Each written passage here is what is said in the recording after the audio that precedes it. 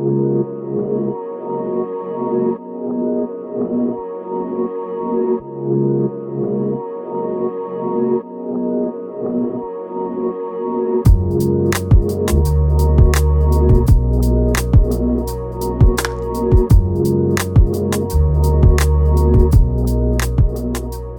welcome to Share Truth Apply Scripture. I am Jordan Shambly, joined as always by Cedra Sarton, the one and only. Yeah, the one and only. The one and only. Not another one. There isn't another Cedra Sarton. I guarantee you there is not. Well, the one and only is going to tell everybody right now where they can find more about us. You can go to engagemagazine.net where you can connect with us, listen to our other podcasts, read articles. There's tons of content there.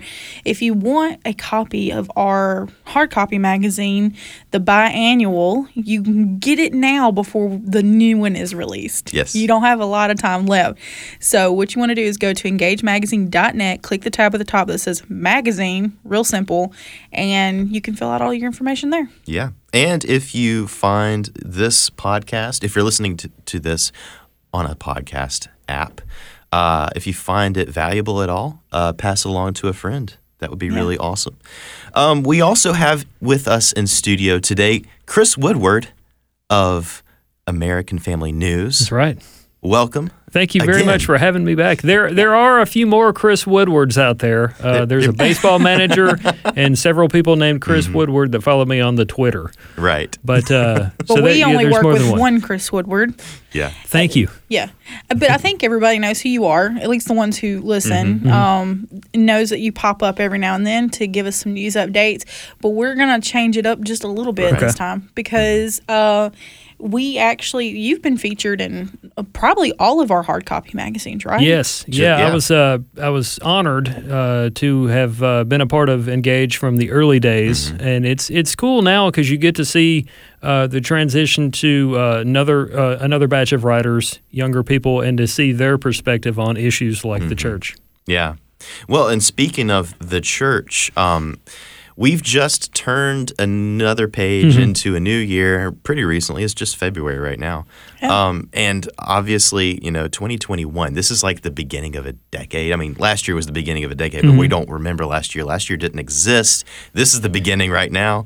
It feels like last year should have just started. It was a decade of its own. Yeah. Yeah. It feels like that anyway. But as with every change of history, people begin to look at the cultural climate and how it relates to Christians and the church, and it's good to be aware as Christians of the spiritual health of our nation and our culture, and how the relationship between the governmental authorities and the church, and how that's all working together. And I mean, we can see all around the world how Christians are being persecuted for their beliefs. And I mean, there's so many clear, explicit examples of this. I'm thinking North Korea and China prominently in that, as well as some places in the Middle East as well. But then there's other places where it might not be so overt. It might be more just regulative, the government just kind of keeping tabs on things. And here in America, I think we have been very blessed, even recently. Even recently, we've been very blessed to have had, a century or more of real religious freedom and religious liberty, and the ability to gather together, the ability to worship and spread the gospel in our own nation. But if the Bible is clear on anything, it's clear on many things. But one of those things is that Christians will suffer persecution of one form or another. So that's something that we want to wrestle with in this episode. Chris, as you wrote this article that appeared in the last magazine, what did you find throughout history the effect of persecution and how what effect that had on the church? Yeah. Well, Maybe we should back up just a little bit and just go ahead and define persecution for the ones who don't understand exactly what persecution is. I'm going to go and give them to you too, Chris. We're putting it all on you. Okay. Carry it away. Explain it all. Yeah, persecution is basically the punishment or mistreatment of an individual based on his or her beliefs or actions. And in the case of a Christian, we might be persecuted based on our beliefs and our actions towards others.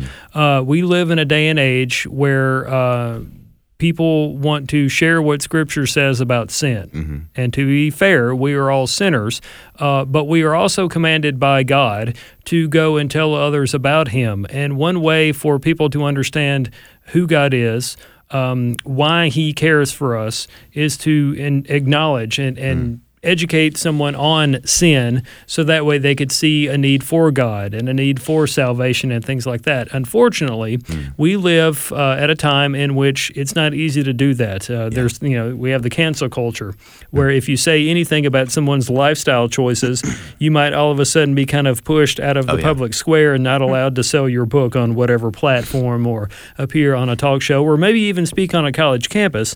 Ask Ben Shapiro and a lot of the people that are involved with Young America's Foundation. It's not just Christians, but also Jews like Ben that are being canceled or people are trying to cancel them and keep them from speaking or sharing a message that they are allowed to share at a time in which we do still have freedom of speech and freedom of association and things like that. But Christianity is still here today because of the bold, brave men and women under the conviction of the Holy Spirit that were still out there despite all of the persecution, and they shared messages and they told people about sin and the need for repentance and things like that.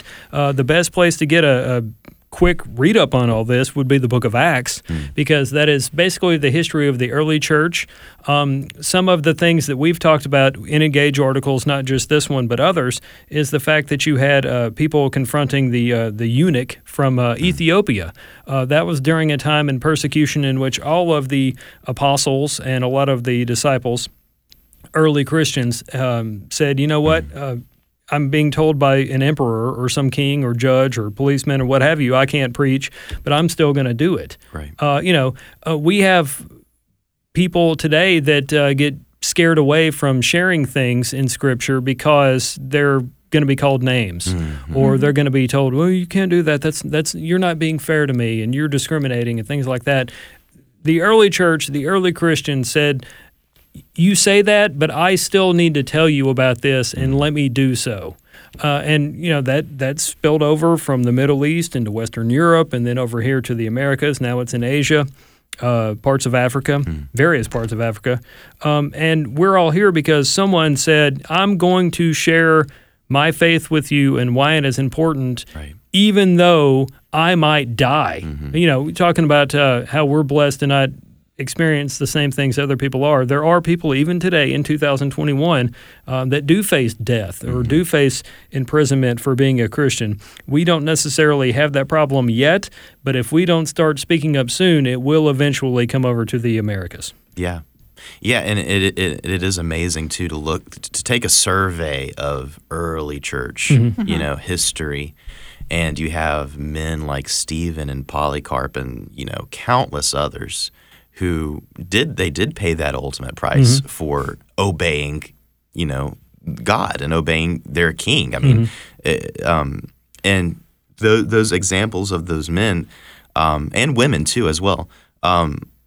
Just the faith that they had in not just their convictions, but in God Himself, that they were going to a better place. They had the promises of Christ set before their eyes, and the fearlessness that they had. I can think of many times as a teenager reading those stories and thinking, what could I do that?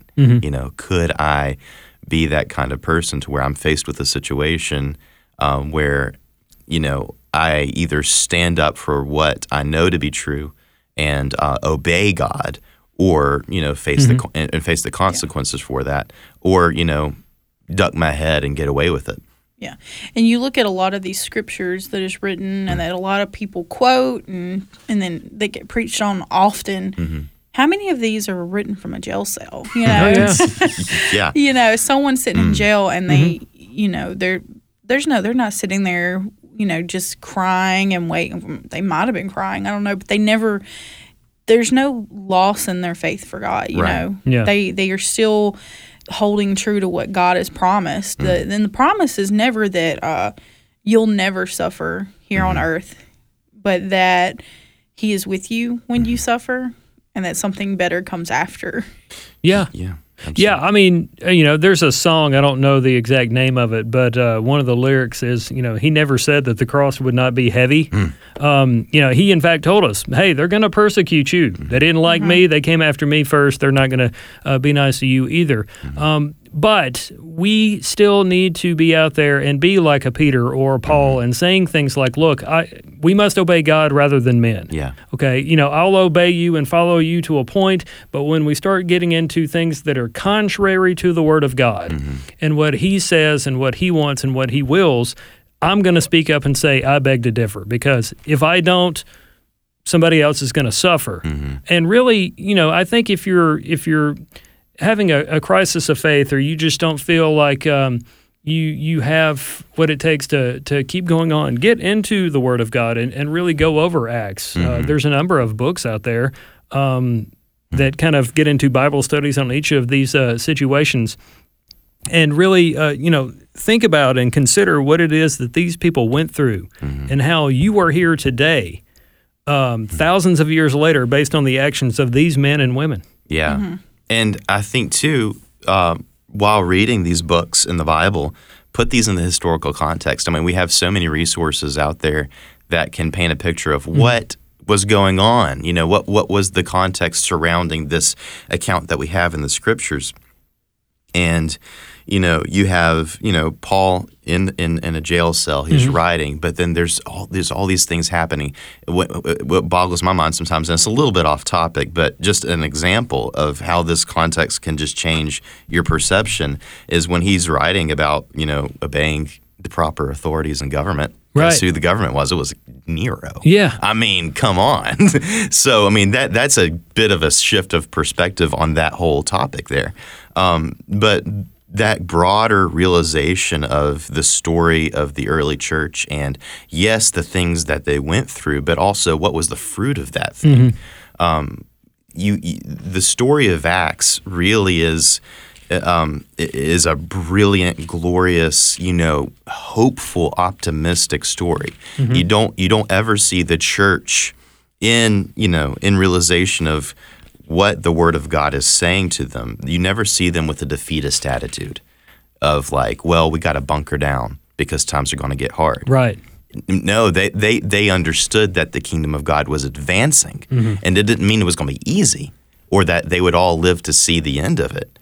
But they never had the attitude of, well, we're behind enemy lines and eventually the enemy's going to win, but then we're going to go to heaven, so it's okay. Yeah.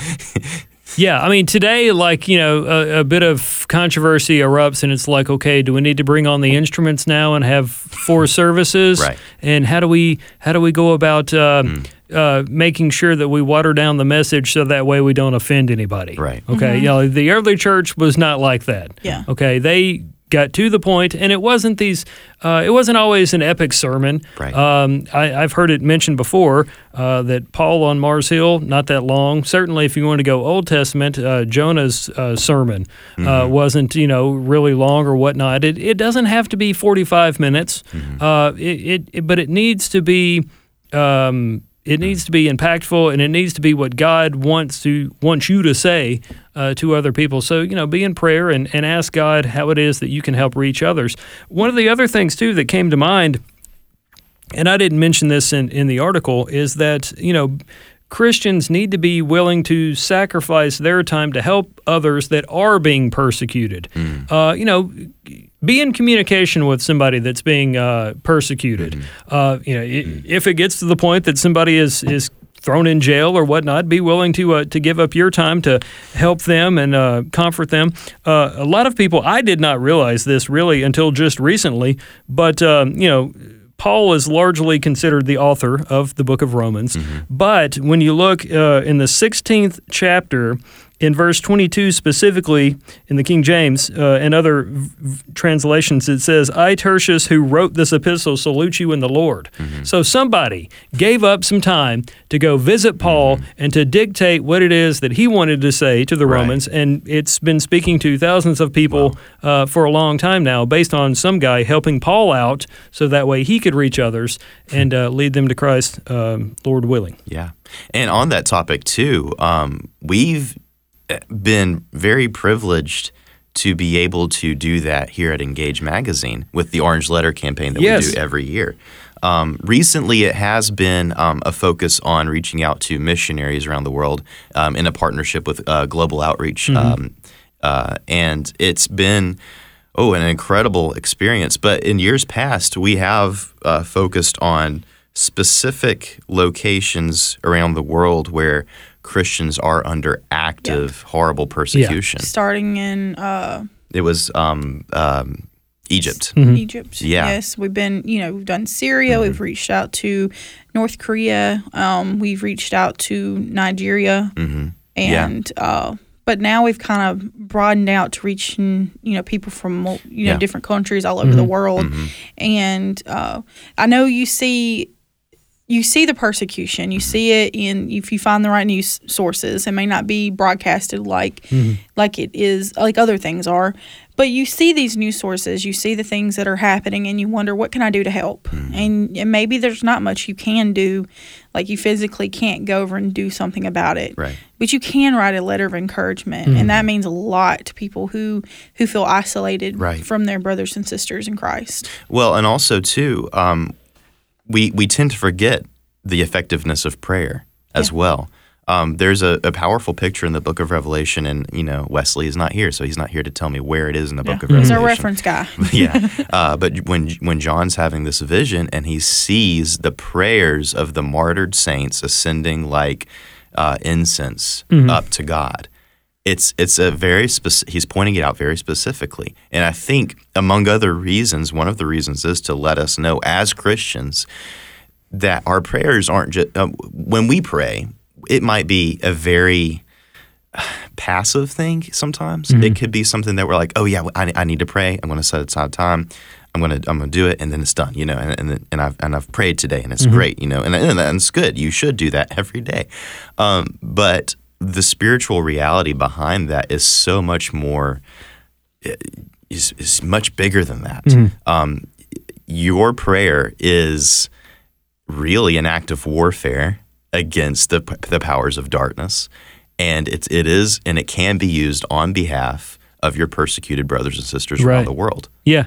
And if I may, too, if you are looking for what are some things that I need to be in prayer about, or what do I need to specifically pray about, if you are listening or watching a newscast, pray about the things that you saw. Pray about the things that you heard. Pray about things after this program is over with. Pray about these things that we are talking about specifically, and to keep praying about those things, and pray without ceasing, as the Bible says. Don't just pray today and be done with it. Talk about this with other people. Bring it up in your Sunday school class or small group, whatever it be, even if you're still meeting virtually. These are things that we can all do collectively, so that way we can help those that are in persecution by praying for them, in addition to Cedra's great point in being a person of encouragement for those individuals. Absolutely. And also, follow us for our annual Orange Letter campaign as well. It is a great way to take part in that reaching out in a very tangible way, too. We've had conversations with missionaries where they've said, I received, me and my family, we received an orange letter from you before, and this is how it impacted us. And I mean, we do that project every year, and I can get it in my head that's like, okay, it's a project. There's all the logistics you have to work out. Right. We finally we executed it. It's been done. We did a good job. Yay, and like I wrote my letter, and it was a very encouraging time. But then to have that feedback, and to be like, oh, okay, it meant so much more than I thought it did. Yeah, that's been one of my favorite things to cover over the years for American Family News and OneNewsNow.com, because a lot of the so-called beats that I'm responsible for don't necessarily involve these topics. So that is a way for me to give back to the Lord, but also to help other people and to make people aware of these things. If you are listening and you're thinking, well, how can I be involved? We've already covered that a little bit, but share those articles. Print them out, share them with people that you know, share them on whatever social media site you're still on. I still have Facebook and Twitter. I know a lot of people have moved away from there, but I still make it a point to try to be involved as much as I can. I use Facebook more or less for ministry purposes than I do Twitter. That's more or less news. But I can share articles about Engage and the various Orange Letter campaigns on Twitter and to make sure those stories are seen amongst all the other stuff in the news cycle. Yeah. One of the more challenging things about this conversation, and you pointed out in your article, you quote Matthew 5:44, where Jesus says, "But I say to you, love your enemies, bless those who curse you, do good to those who hate you, and pray for those who spitefully use you and persecute you." And that rails against everything, every instinct that we have when someone comes up against us. And I'm not talking about just outright persecution here. I'm talking about a Snyder mark in Walmart, or a post gets taken down on Twitter. And we have whether or not it's a conditioning that we have as Americans, where we understand that it is important to stand up for our rights, or it's our selfishness that rises up and says, "Wait a second, don't you do that to me."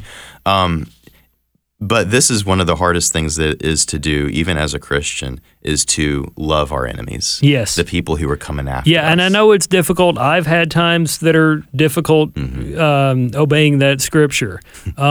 But we need to all remember that we all are sinners. Everybody's got filthy rags in terms of righteousness, our own righteousness. But still, God loved us enough that He gave us Jesus to die on the cross for our sins, so that way we could have the chance, the choice of asking Him for forgiveness and asking Jesus to be our Lord and Savior, so that way we could be in heaven. Yeah. And you kind of think, well, that guy's so mean to me, or he just keeps making fun of me for being a Christian, or because of how I worship and things like that. I'm not going to pray for him. Number one, if you are of that mindset, you're telling Jesus He's wrong, and He's not going to do that. Good luck with that battle. But number two, when you are praying for someone that persecutes you, and when you are trying to be nice to them, even if they're not nice to you, you are showing the love of God, the same love that God gave to you. You're showing that love to them. And I've heard stories before about people that were completely mistreated by bosses or coworkers and things like that. They were made fun of for being Christians. They would invite these individuals to church, and that person would never come. And years later, that person, the Christian, is back in town visiting folks, and they're like, "Hey, you'll never believe who's joined the church, brother so and so." Really? And it's how is it that person came to go into that church? It's because he or she remembered that person and the love they showed for them. They remembered how that person behaved in certain circumstances, and then they hit rock bottom. And the place they knew to turn to was a church. Wow. Based on the love and compassion that person, the persecuted individual, showed back to them despite the persecution. Don't be a Jonah. Don't be a Jonah who ran away from God's calling for him to preach. He didn't have a great experience. He did not. That. Yeah, and he didn't just run away. He finally, of course, God didn't allow that to happen. There was a big fish involved. I think most people listening might know that story. But he eventually did go and preach the message he was meant to preach. Right. And he taught, but then when the people turned from their sin, he did not. Did he rejoice? He still had a bad attitude. Attitude. It's the only book of the Bible that ends with a question mark. And God's like, look at these people. Don't you have any compassion for them? Yeah. The end. And he's like, On to the next one. can't say anything. VeggieTales did a great version of that. But also, if you want to know the non-VeggieTales version, as much as I do enjoy that animated feature, we have it at home. Actually read the book of Jonah. Right. And that brings me to another point too. Something I've noticed a lot in the last couple of months on social media sites. A lot of people will share something from somebody else about what they say the Bible says about the end times or this or that. And oftentimes people will just share it and there's, it's half true or, well, you're taking that out of context and things like that. The best thing for you to do on any topic, persecution or something else that comes from the Bible, is to actually read the Bible, know what it says, take time, study it, talk about it with other people, including your pastor. Get some context for these things. Don't just share stuff willy-nilly on Facebook, because that is how a lot of people, including self-identified Christians today, are so biblically illiterate that it's a problem going forward. And everybody, even if you are a Christian and have been since, for years, we're not experts. We all need to be in it, and to make sure that we are reading the Bible and we're in prayer for it, in addition to reading Engage magazine articles and listening to this program.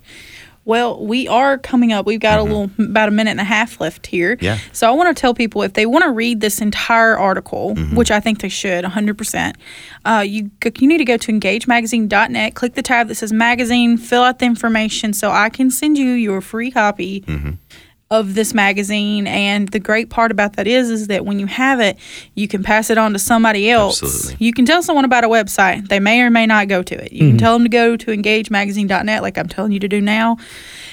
And you may or may not. But if you got a hard copy of something, you'll eventually maybe pick it up and flip through. Yeah. So I think if you like this content and you want to know more, do that. Engagemagazine.net. Yeah. Well, thank you, Chris, for being on with us today. You can read the article in our latest magazine. Get it before there's no more to get. And I do want to leave this on a note of hope. The language of the Bible is very clear. Jesus is victorious. He is victorious now. And we need to leave the mentality of the church needs to bunker down and circle the wagons and just wait. No, we need to be like the victorious army that the Bible calls us and march forward, even in spite of hardships, in spite of censorship, in spite of persecution, because we don't wrestle against flesh and blood, but spiritual powers. So share truth and apply Scripture. We'll see you next week.